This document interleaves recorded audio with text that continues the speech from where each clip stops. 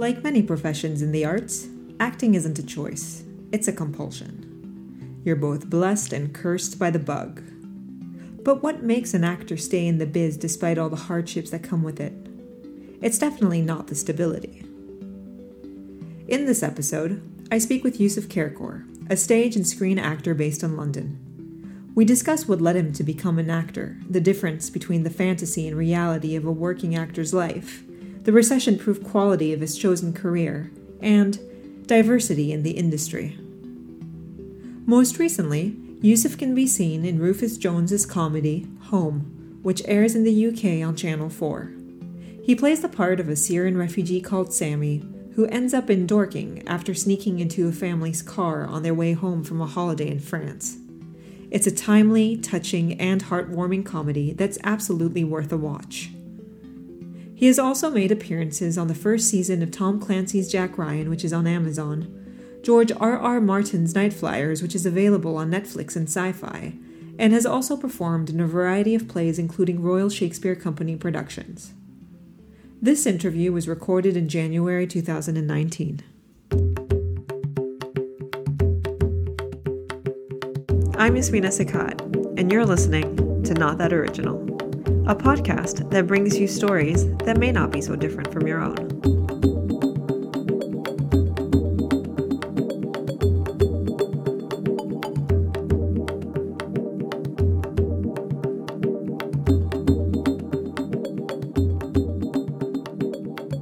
Yusuf, what made you want to become an actor? It's one of those things that you don't really choose, and there's a lot of, I think everybody asks themselves that question a lot, but really, I think it's just something I fell into. I think it's the thing I do best, and in the end it kind of chooses you.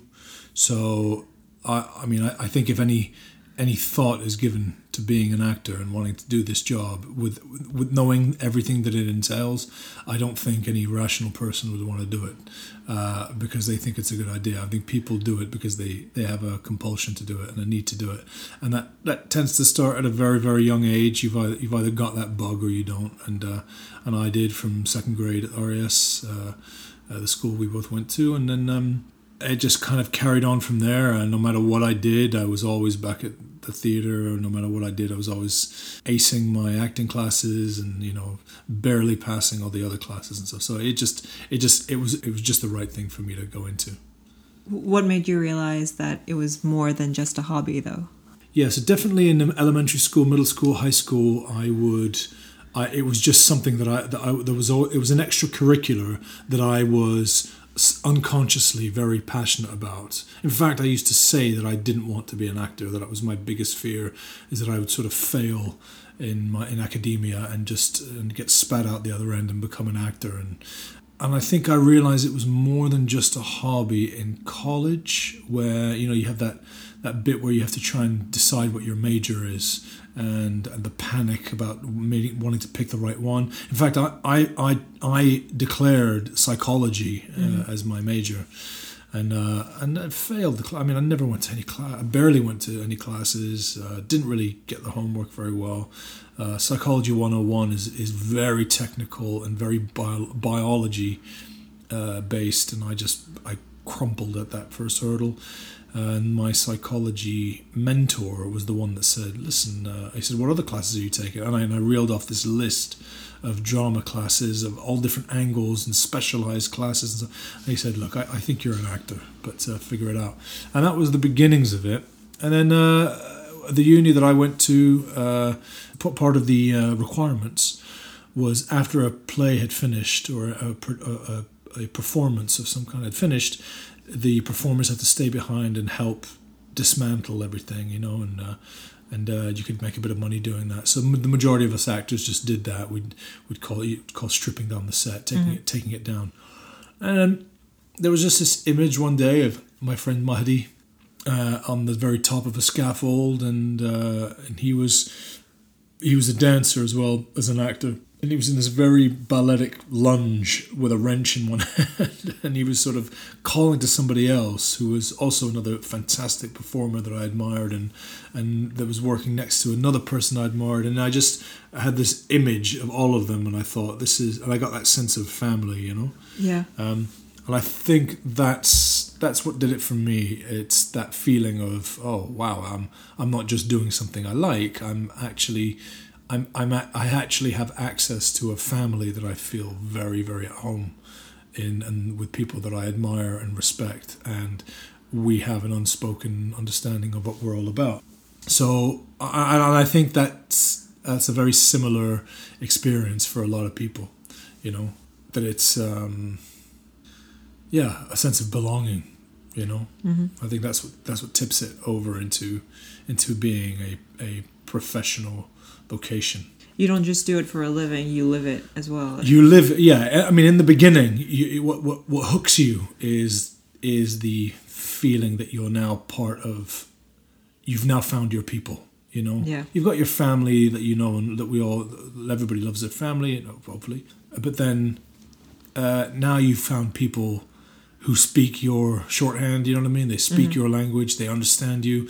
You can say things with a brutal honesty that would make your real family wobble, but makes these new friends, it just makes them understand you more, and they get you. And so you all speak the same language, you're all passionate about the same thing, and that hooks you in. And eventually, as time goes on, then you become a professional, and that's got its own, that has a universal difference.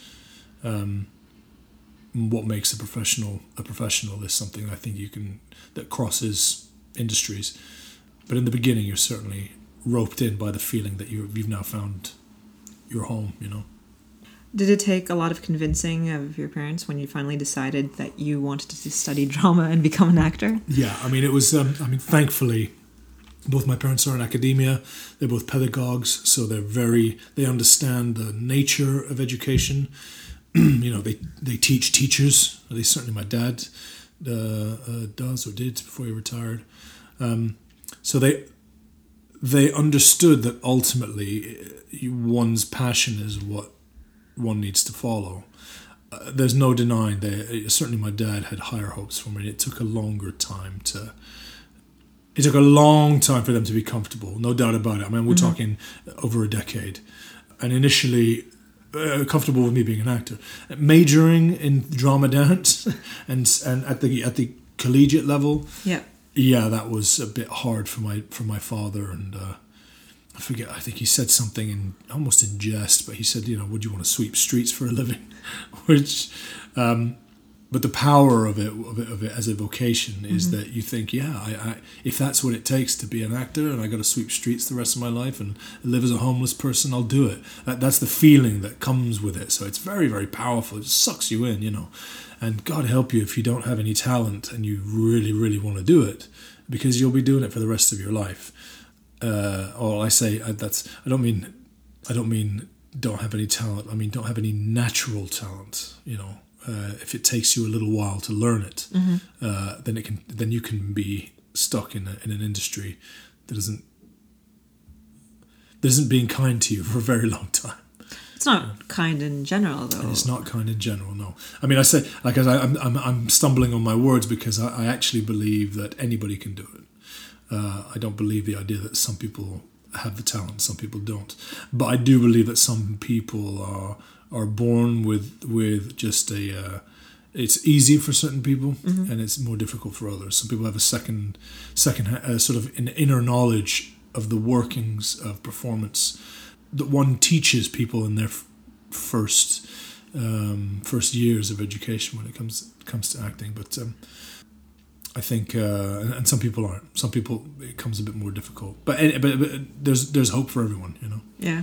What do you think it takes to become an actor, or to manage making a living out of acting? Oh, that's two different things. Okay. So I think anyone can choose to be an actor if they've got that desire. I think the desire is an important key. Without that desire, everything crumbles. I think, as with everything in life, you do what you have that burning desire to do. That's the thing that takes over.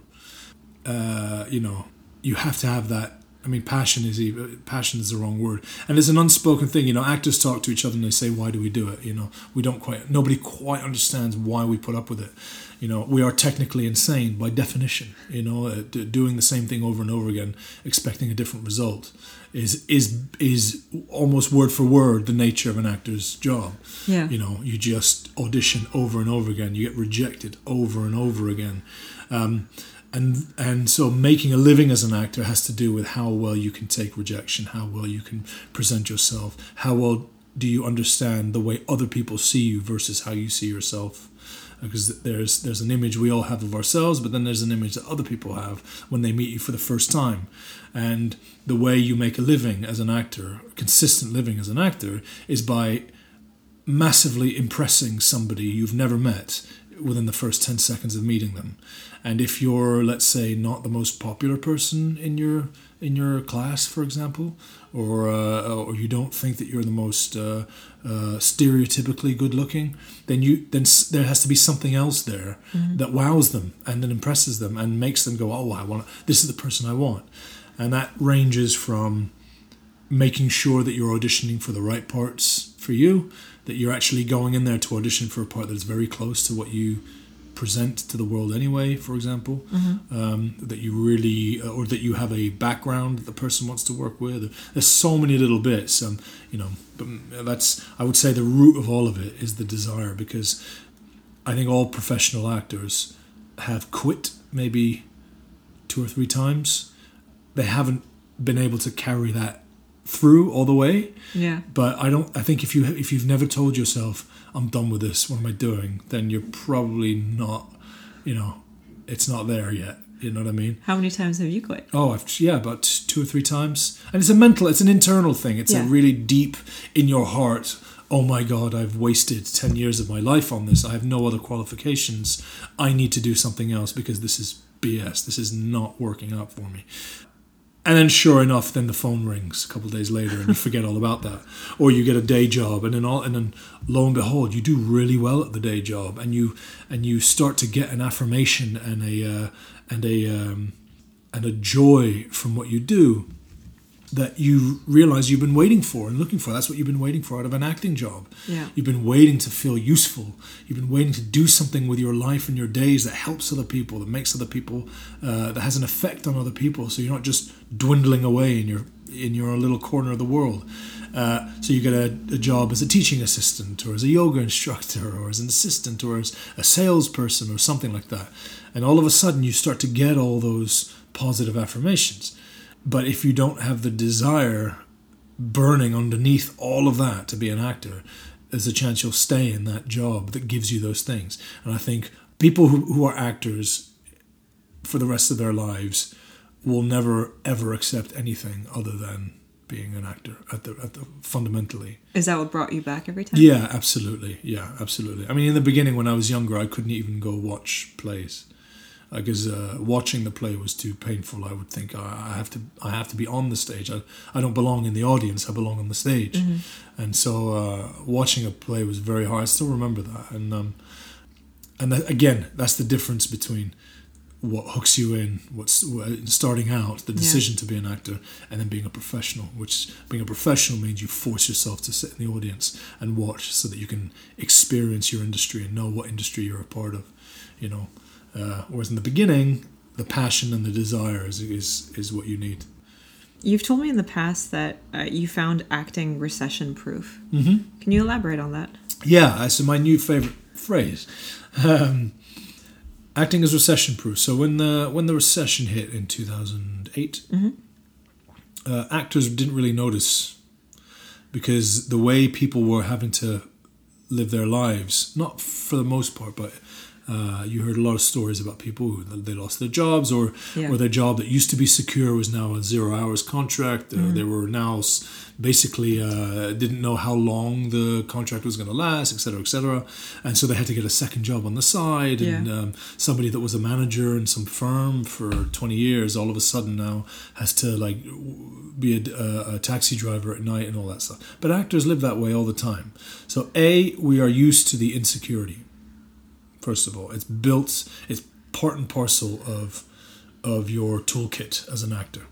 is to be very accustomed to insecurity. And over the course of the years, you develop, you hone and sharpen all your backups. So that sense of insecurity is always there. You never know when your next paycheck's coming from. You never know when your next job is coming from. So you've got all your fallback plans. You know exactly what kind of diet to acclimate yourself to. You know where to shop for the cheapest things. You know where to shop when you have more money. So the feast and famine things is adjusted. So your whole life gets geared towards now that we've got a bit more money coming in, we can afford to do a bit more of this stuff. When we don't have money coming in, we do a bit more of this stuff. The worst comes to worst, I'll call so-and-so, so-and-so, so-and-so. I'll do this. So your whole life is ready for that imbalance. You have your emergency toolkit. You have your ready emergency to go. toolkit. You have, I've got my 2 or 3 phone numbers that I know if I pick them up, if I pick up the number and I call, no matter what's going on in the world, and say, listen, I'm out of work, I need money, can I come in and work? They'll bring me in, because I've honed that over the last 15, 18 years. I have worked for them. It was my day job for a long time. Also, you pick up skills along the way that you can do on the side. So when the acting isn't feeding you, for lack of a better word, then you use your other skill to make some money. What are your other skills? Sales. Yeah. What else? Sales, taekwondo teaching, which I haven't done in a long while. But then I'm also a stonemason, carpenter. Those are useful skills. Yeah. Makeup, Yeah. And then the third level is actors naturally have to diversify within their field. So when the film work dries out, then there's ideally a theatre gig coming up, and if both of those have dried up, then there's a voice gig ready. Yeah. So we have voice agents lined up and acting agents lined up. So we have a multi-pronged approach to the industry, and I think that no matter what's happening in the world, even if there isn't much money out there to put on the kind of plays that pay a lot of money, there are people putting on plays. There are people putting on plays, and they're putting on plays, even though they don't pay much, they still pay. Yeah. And there are always voiceovers. There are always voiceovers that won't pay you your £10,000, but you can do 10 of them that pay, 1,000. You can do 100 of them that pay 200. They're always out there. Translation work, audiobook work. There's stuff that we have access to. That no matter what's going on out there, there's a backup. So that's why I call it recession-proof. You studied in the US and performed there. What led you to move to the UK? Simply put, 9/11. I didn't have any American paper, visa, passport or anything like that. I had visas. I had OPT, optional practical training, which is an extension of your student visa, so you can work in your field of study for a year. Then you can. Then I had an H1, a B2 visa, I think, something like that, which is like an internship type thing. And then that got extended, and I got another one. And I was basically doing one step after another to try and eventually get like a 3-year work visa, which could have eventually led to something more permanent. But then 9/11 happened, and all visas were denied. And the immigration lawyer said, "Look, you've got a British passport. You may as well go to England or anywhere else and work there for 5 years or so, and then come back." Which is what I did. I was in a play. The play toured to Singapore. All the cast went back to the States when it was done, and I went back to Morocco, got all my stuff together, and then moved to England, and then started again from scratch. Yeah. How is the industry different in the US and in the UK? There's another thing I always say. At least during my time there, which is the 90s and early 2000s, in America, you assume you're not going to get paid. And this is if you're just trying to make it as an actor. If you're a biggish name and you've got an agent and you've got management and people pushing you out there, then chances are you're going to get paid. But that for 80% of the people out there trying to work as actors, you assume you're not going to get paid unless they tell you otherwise. Whereas in England, without an agent or anything, you assume you are always going to get paid unless you're told otherwise. So you can actually make a living. You actually can make money here in England. Whereas in America, I worked non-stop. but I rarely got paid. So basically it was just a way of adding to your reel? Adding to your CV, adding to your resume. I arrived in England with maybe 40 projects under my belt.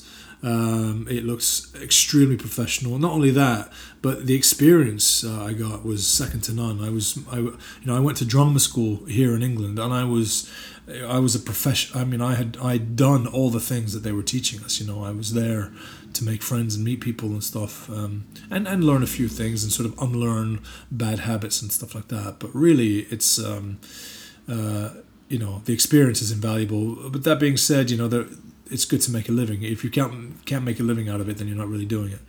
And the hope in America is you do that long enough, or you do that with the right people, that you get an agent out of it and you get some representation, so that you can have other people out there looking for the work for you.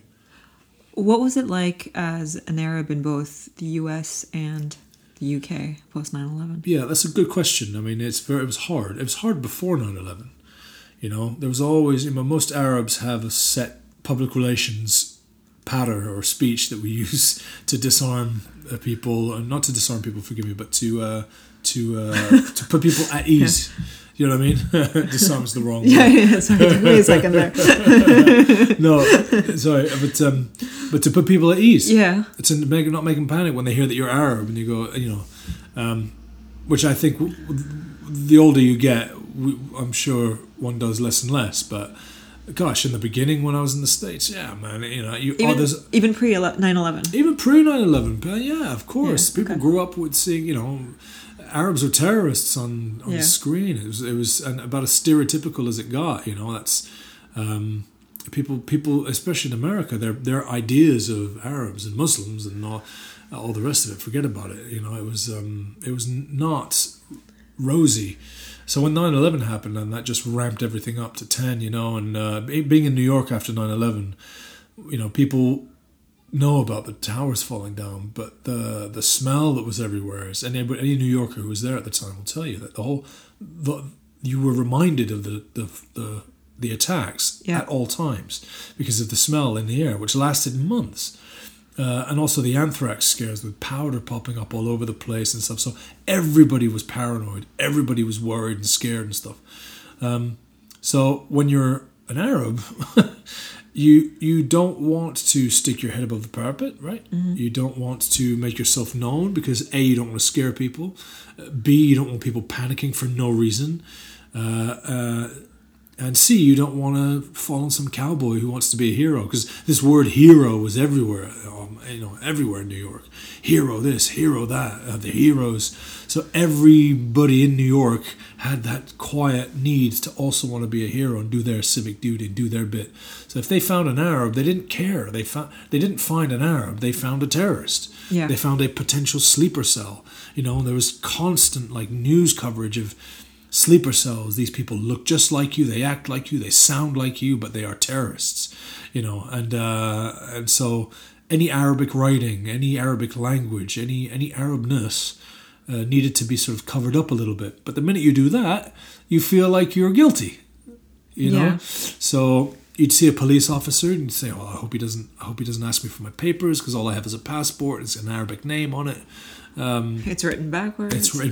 That's what they asked the Moroccan passport. Or I got my English passport. Mm-hmm. It'll be like an Arabic name, and he'll be listening to those 100 a day stories about fake documents and all that stuff. And so you ended up just thinking, okay, I just need to avoid all these people, all these places. But then, you feel guilty. And you make yourself small. And you make yourself small. You make yourself sort of disappear a little bit, and your bouncers card you at the gate and the door. And then bouncers wouldn't let me into bars and all sorts of places.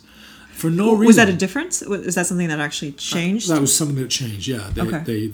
Everybody was reacting. New York, especially, I was in New York City. New York City became a reactive state. Nobody thought past their initial experience and their initial reaction to something. Yeah. Everybody would, the bouncers would pick up my passport, see it, and they'd just say no, because it's an Arab thing, and there was paranoia everywhere. And now that's changed now, obviously, but it's left its mark. Yeah. And in England, as soon as I arrived, I felt the multiculturalness of London immediately, which shocked me because I expected the opposite. I expected New York to be the melting pot and London to be the bit more reserved, sort of, this is England and stuff. But it was in the exact opposite. London, I did not feel worried or scared for a second about my ethnicity, my heritage, my background. Did your name turn people off from auditions? No, it didn't. No, okay. Because I was going up for Arabic parts, okay. and that was a conscious decision. You were leaning into it, yeah. So I go where the work is, and like I said, I'm a very big guy. I'm not going to play the sort of leading man, the young guy, whatever. At most I play the brother-in-law that's a bit overbearing or something. But that was a pipe dream. In the end, it's just I play the big guy parts. I'm also Arab, so if you've got big terrorists, I'll play them. Big scary bouncers, homeless people, all that stuff. So that helped. My name helped there. There was definitely a moment where I thought, do I change my name? And I was going to be Joseph for a long while. And nowadays, when I talk to people who are, let's say, not racist, not xenophobic, not biased, but just have that little tiny streak to them, right? That little pétillance in there. When I speak to people like that, they all say, "Oh, you don't look like a Yusuf to me. You look like a Joseph." Okay. They all say that. You don't look like a Yusuf to me. You look like a Joseph. Wait, is that similar to the?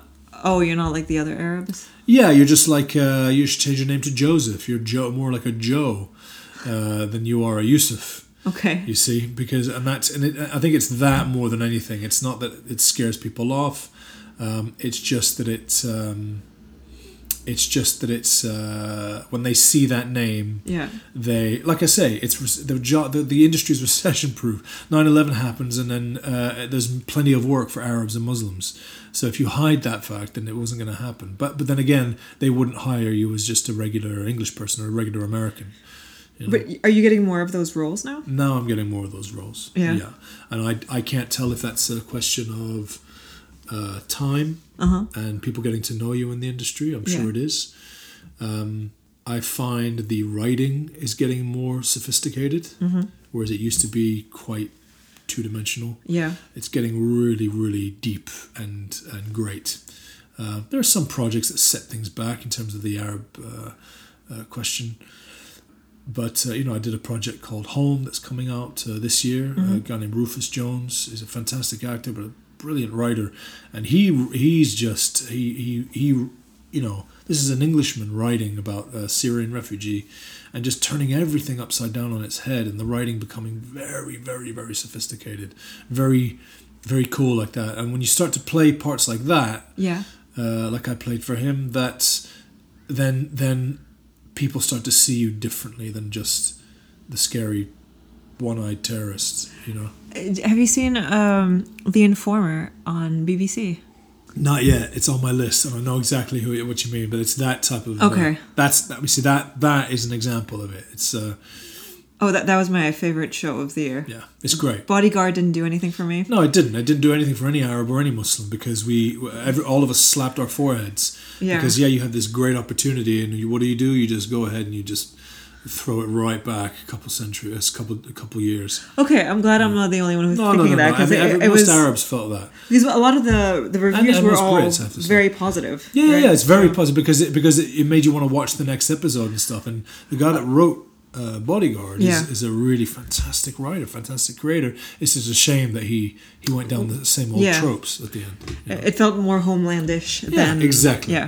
And I just think that's if you think about what he was trying to do, then you can see the sophistication, trying to make I don't want to give too many spoilers away, but trying to make a female character more powerful than we give them credit for. I think that's what he was focusing on, but in doing so ended up falling right into the trap and just doing the same old. Yeah, the Informer definitely had you're going to watch it, but it had very three-dimensional characters, and they just were all really well fleshed out, and it still kept you hooked. That's right. The story. Yeah, I always say you can write a terrorist. There's nothing wrong with that. It's out there in the world, but take the challenge, accept the challenge, and write them three-dimensionally, which means you got to go to some places you might not want to go because you might have to you might have to start to slowly rationalize this terror that they're committing. Yeah. Because you have to write from their point of view. And people have not wanted to do that traditionally, because these terrorists commit heinous acts, they commit atrocities, they commit things that are unforgivable. So why are you going to ever, as a writer, condone it in any way, shape, or form, or understand it? But if you don't do that, then you waste an opportunity to humanize them 100%. You humanize them 70%, and then the rest of it is Pirates of the Caribbean. So that's what I always say is take up the challenge. How do you choose your terrorist roles? Yeah, that's a very good question. It's a two-part answer. One is just in general, how does one choose? How do I choose my roles? I don't. I take what I'm given. Yeah. I'm not quite there yet where I can choose things in that way. I can choose what to audition for and what not to audition for. If, for example, I got an offer to audition for a film where a retired U.S. Marine who's a teacher at a school, and then an Afghani terrorist takes over the school. It's a children's school. Takes over and takes all the children hostage, and wants to and holds the school hostage. And this retired Marine sort of does a sort of like Die Hard type thing and fights all the terrorists. That I turned down in a heartbeat. Okay. However, before I turned it down, because that's the sort of story I don't want to tell anymore, I'm bored. Unless maybe they've done something really, really interesting with the terrorist. So I looked it up and I saw that it was in a film company out of Georgia, and they were filming everything in Georgia. Okay. Sorry, or in Atlanta, I beg your pardon. They were filming everything in Atlanta, which then tells me I don't want to do it. Because if they were filming in Jordan, if they were filming in Jordan, for example, using Arab actors, using Arab cast, Arab crew. So an effort into showing something a little bit authentic. It's not just that. The location criteria for me was a guarantee that there was going to be a level of care given to the presentation of Arabs and Muslims. Something that is filmed entirely in a town in America using only local people and stuff. They're not going to care how they portray Arabs. So something like that I won't do. And like I say, already I wouldn't have said I would. They wanted me to audition for this lead terrorist, and I said no, because that's a story I'm bored of telling. And there's a couple other things that have come out which have bored me. I don't want to tell that anymore. Just somebody that's doing bad things for badness sake, is something I'm not interested in. What I look for is something of a dimension. I mean, I did a show called Strike Back where I played a really, really bad guy. There's nothing good to say about him or redeeming about him, but he had 3 dimensions. It was interesting. He followed the main series bad guy. He followed him blind. He was devoted to him because he found something in him that he was missing in his own life, and this guy was a big, and this show is about as straight down the line as it gets. It's just guns and tanks and soldiers and good guys versus bad guys and stuff. So even something like that I'll do if there's an interesting angle to it all. And the lead bad guy had an interesting angle, it's just got to be interesting. It can't just be just regular stuff. Like I say, there was this other thing I did a long time ago. Every time you heard the Bible, it was for something good. Healing, like a doctor healing somebody who was wounded on the ground, or a prayer before a thing, or at a church, or at a wedding, or baptism, or something like that. And every single time you heard the Quran, it was with some sweaty, dirty terrorist over a bomb. And that was just, this was a massive $80 million project, a big miniseries in America, and that's the sort of thing I don't ever want to find myself involved with anymore. You know? It's just going back to the lifestyle of an actor. There's a dream of becoming an actor, and then the actual reality of the actor's life. What were some of the biggest challenges that you initially faced when realizing that these two things are quite different. Yeah. I think the big one is poverty. That's a big one. Mm-hmm. Even when you get paid, you make a killing, but you don't make a living. So you can make a lot of money for one job, but it's not a living because you might not get anything else for the rest of the year. Okay. So yeah, you'll do a week's work and get paid, whatever, 8,000. Mm-hmm. Fantastic if you can do that another 52 times, but usually that's all you get for the year. So most actors earn about that much, but 8,000, 12,000 on a good year, for the most part. That's what we're talking about. I mean, that's how much you have to struggle, and then you got rent and bills and all the rest of it. That's insanely low. It's insanely low. Yeah. It's nothing. You have to live on nothing, and so you have to have a day job that pays, and then that day job takes care of it. And sometimes, when you don't have a day job and you keep yourself available and you find a way of maybe living with your parents or something, mm-hmm. so that your outgoings are as close to zero as possible. You're on your pay-as-you-go phone. You don't pay rent. You don't have any money to go out or meet people. And if you do, somebody else has got to pay. You're constantly borrowing money, but you're always ready for the next acting job that comes along. Then yeah, you'll make £8,000 or £12,000 a year, and you've got to just deal with that. That's working what? That's on a good year for theatre. I mean, that's a big theatre gig can pay close to £8,000 for 3 months' work. So most people will get one a year. So if you get 2 theatre jobs, then mm-hmm. then you get some decent money. And then the poverty in the amount of money that comes in versus your plans for your life and how much money you need for that. That's a big one. The other one is connections. Is how do you get seen? And that's the stumbling block for a lot of people. A lot of people go so long without an answer to that question that they can't keep it up anymore. Desire or no desire, and that's a truly heartbreaking moment. I know people have committed suicide. I know a lot of stuff. It's very, very difficult. I think anything that has a burning desire behind it, mm-hmm. that is unfulfilled, is agony. It's agony on the soul, and it can lead you to do horrible things to yourself and be a horrible person to the people that you care about the most and the people around you. It happens regularly because of this thing of not being able to. How do you keep your sanity? By living a very sober, happy life, which is the key. Remembering that I'm not the one in charge. I have put my faith in a higher power to take care of things for me. That's how I've always done it.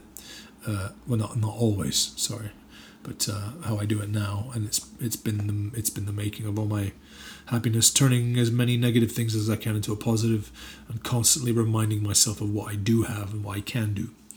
And along with that comes a mentality of abundance. So when I do get paid, I share it as much as I can. I share my time, my knowledge, all the things that I would have loved somebody to do for me, I do for somebody else. And you just keep that going. And that's how you stay happy and sane and grounded. And with time, those connections come. All you have to do is wait it out. I mean, that's the key. You just have to survive long enough for the industry to go, yes, yeah, okay, we know you. We'll give you some work. How do you deal with the rejection? That is easier than people think. If you know that you're going to be working as an actor and mm-hmm. you're just convinced of it, then everybody who says no is just hasn't seen it yet, right? They just haven't given you a chance yet. They just haven't seen what you can do yet. I think dealing with the rejection is easy. What's hard is dealing with the nerves, the nervousness of when you go in to an audition. Mm-hmm. And wanting to do a good job and wanting to get the part and wanting to do the audition as best as you possibly can. I think that's the difficult bit. The rejection is just part and parcel of the industry. Actors deal with it all the time. It gets to you sometimes, but that's usually, in my experience at least, it might be different for somebody else. But in my experience, it gets to you when other life stuff is getting there. when there's other things that are slipping out of your control, that are becoming more difficult to deal with, then the rejection starts to hurt because then you take it personally. That's all it is. Then you take it home with you. Then you take it home with you. You think, actually, see, I might just be answering the question in a different way, because the way I think about it, if I don't book the part, my thinking is my version of that character was not what they had in mind. And that is the case. That is the case, I would say 99.99999% of the time. What you've just presented, what you've walked into the audition room with, what they've seen when you've walked in, and how you've done the character in the audition is just not the way they saw it in their heads when they wrote it, and not in a good way. Because sometimes you come in and you do something that they didn't think about, and they go, "Oh, that's actually what we want to do. That's better." Yeah. But more often than not, you just haven't fit what they like, or you're perfect. You are perfect for the part. You have done nothing wrong. It's just that the other lead that you're supposed to be acting with is of a particular quality and type, and they're the most important one, and you just haven't matched what they've done. And I've seen that on the other side of the audition panel. I've been in an audition setting when I've seen other people audition, where two people came in and did perfect auditions. I mean, textbook perfect auditions. One of them a bit better than the other one, but the one who was second best got the part because they were a better match. Physically and chemically. There's more chemistry between them and their co-actor that they're going to be acting with elsewhere. Or something as stupid as Tom Cruise is not over 6 foot. He's 5 foot 10. And if you come in and you're 6'5" and you're meant to play his pal, he doesn't want to see that. So he's only shorter people or something like that. I use him as an example. That's probably not the way Tom Cruise works at all. But it can be like that. So that's how I think about it. It's just not what they want at the time. When rejection hurts is when you walk away going, they don't like me. They don't want me. That's when you take it personally, and that's what you shouldn't do. It's no bearing on the truth, but when life is going bad and when you've got family troubles and you had an argument with all your loved ones and you feel alone and you go into audition and they don't want it, then you can. You might be forgiven for feeling like that. How did you learn that? Is that a personality trait, or is that something you actually learned? That's Had you learned how to separate? You learn that. I learned it with experience. Other people might learn it differently. I've learned it with experience. Okay. Just the more I do it, the more roles I book. So that's the other thing. Sometimes you'll book a job and you think, how the hell did they give me that? Why would they give me that part? I mean, I didn't even audition that well. And a couple of those in a row will tell you that there is something else going on than what you think is going on. And that's happened to me many times. I'll audition for something and I call my agent and I say, I definitely didn't get that one because it was horrible. Or I didn't really do anything and I'm not really feeling it anyway. And boom, the next day they're like, they love you. You got the part. And when an actor hears that, they go, they love me? Really? Wow, yeah, I'll take it. I'll do the job. But then you think, why? So what I think is working sometimes doesn't get me the job, and what I think is not working gets me the job. So there's something else going on in how and what they're receiving that trumps how you feel about it. And the more you do that with experience, the more you realize what you impose on the audition or the situation in terms of your preconceptions of what's going to happen, that doesn't really have much bearing on the truth. Do you ever have auditions where you prepare the role in a certain way because that's what you think the role should be, but then I guess you have some self-doubt and think, oh, maybe they want something else, and then how do you make that decision between how you're going to play it off? Yeah, so it's good tip for people going into job interviews, because this is a job interview thing. You prepare more than one thing. Okay. You prepare multiple versions, and you have backups. And in our industry, sometimes people want monologues. I mean, I haven't done a monologue in a long while, which is another thing that goes away once you become a professional. That whole doing a monologue for somebody, for the most part. But back in the day when you had monologues, you need a couple different monologues in your back pocket.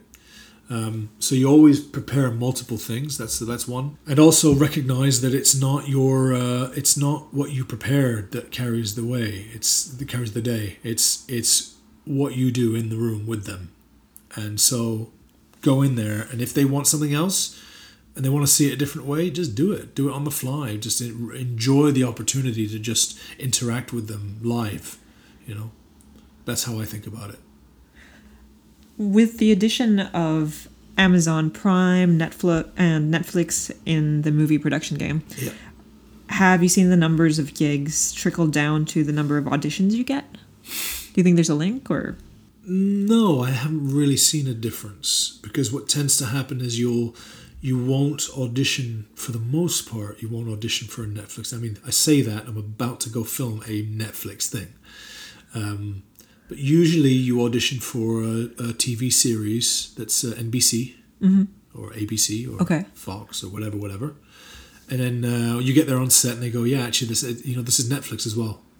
And you go, oh, right, great. Okay. So it's NBC so for sci-fi, and then it's co-productions and all that stuff. So that's usually how it is. Or you'll do a film, and then they'll sell it to Netflix or Amazon. But Amazon own, Netflix own productions, and soon to be Disney own, and Apple own, and all that stuff.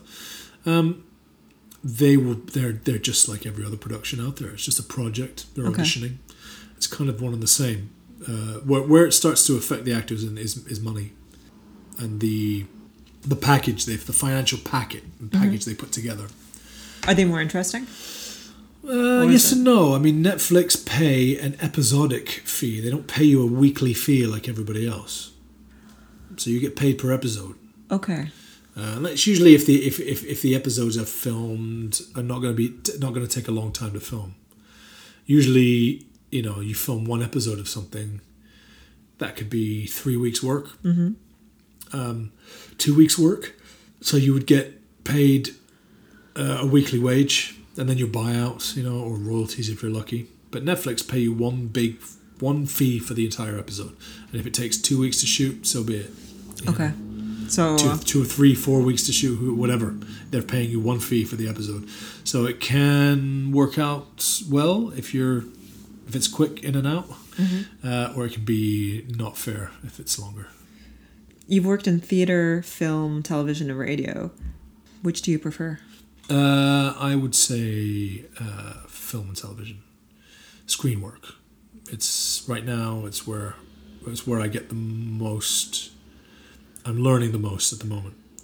And for a while there, it was theater because I was learning the most. There, I felt the craft, learning the craft a bit more on the job.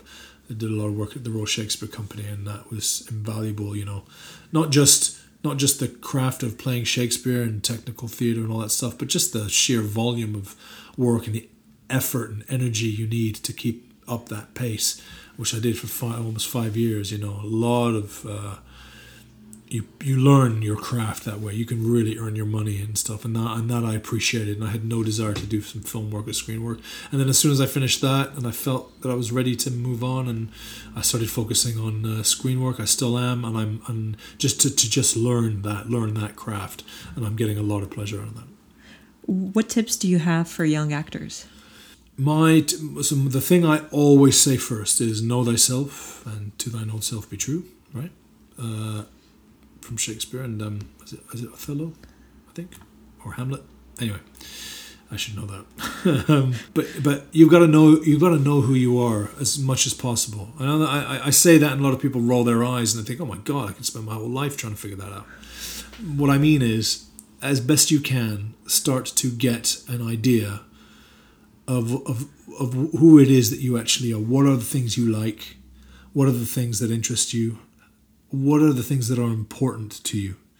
What are the things that tend to be more urgent in your life than other people? And what is it that you know about yourself that you need in order to be effective, efficient, happy, to be useful?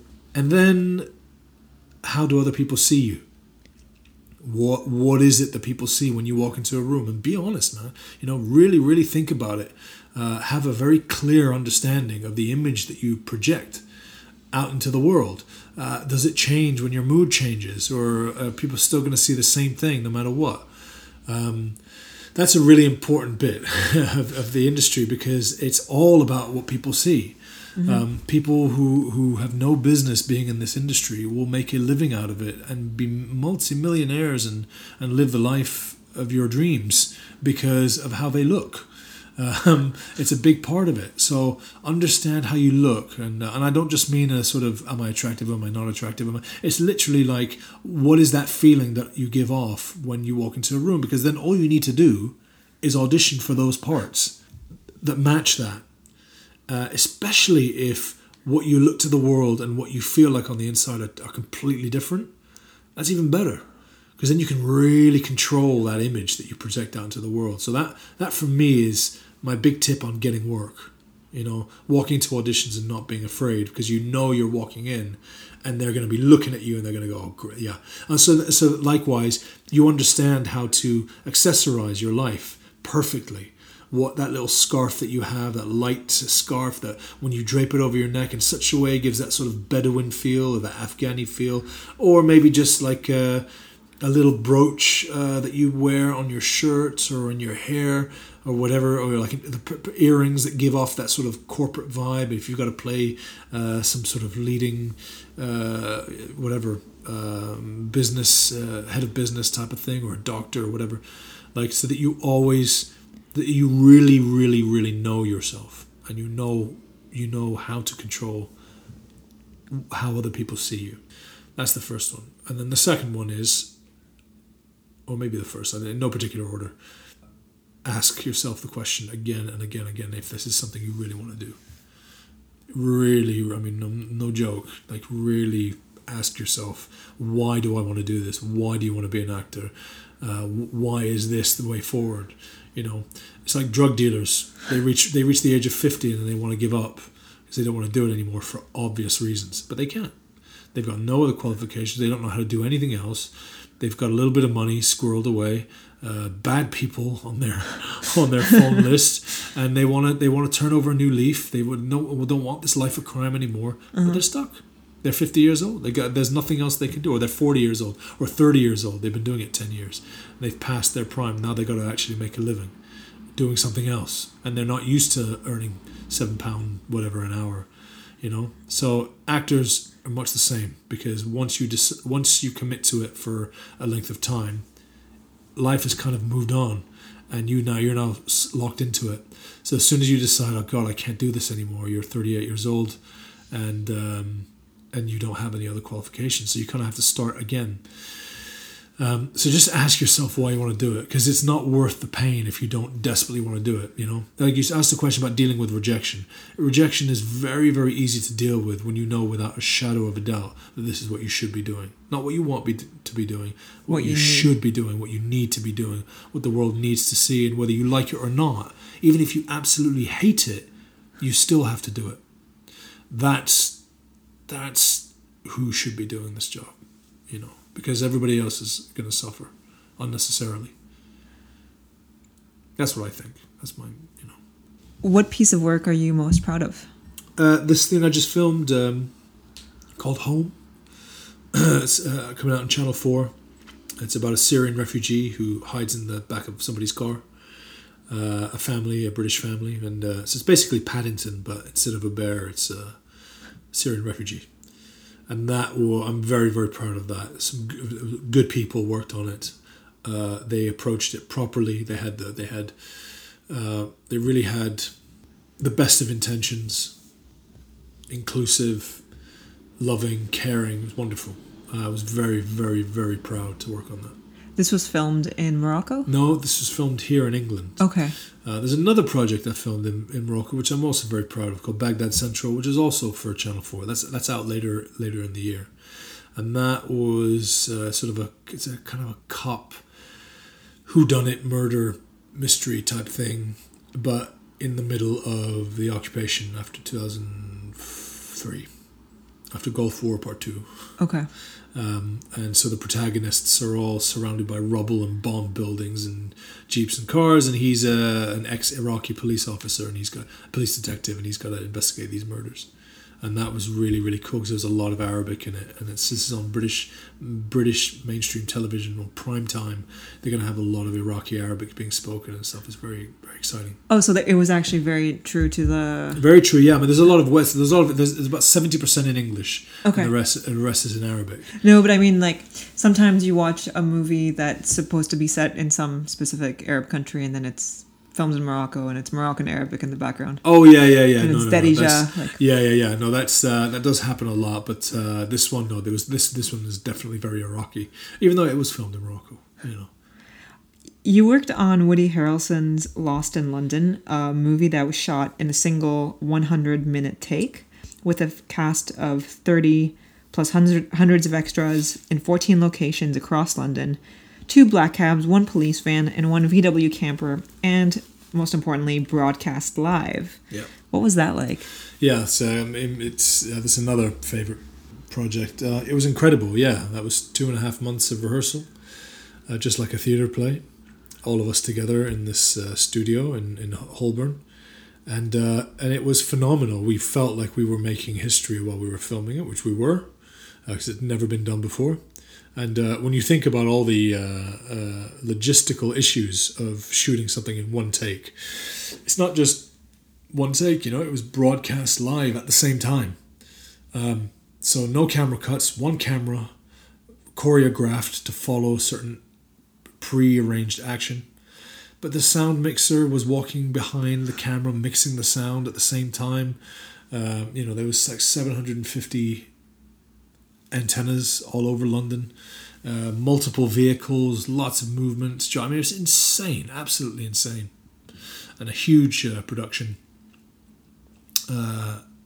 figuratively, and it was very, very, very fun to be a part of, fun to get to know Woody and just live in his orbit for a little while and stuff. We all got very close. It was the first thing he'd ever directed. You know, it was great fun. I mean, I had hardly anything to do in it. As all of us had our little bit, and then the camera moves on, and then we're done. Yeah. And it was just about his night in London when he had a terrible, terrible, terrible time. It was great. It was fantastic. Oh, the movie was technically fascinating. Yeah. Everything was just perfect. Yeah. At least from the audience's perspective, right? It all went according to plan, but that was it took 2.5 months to get that right.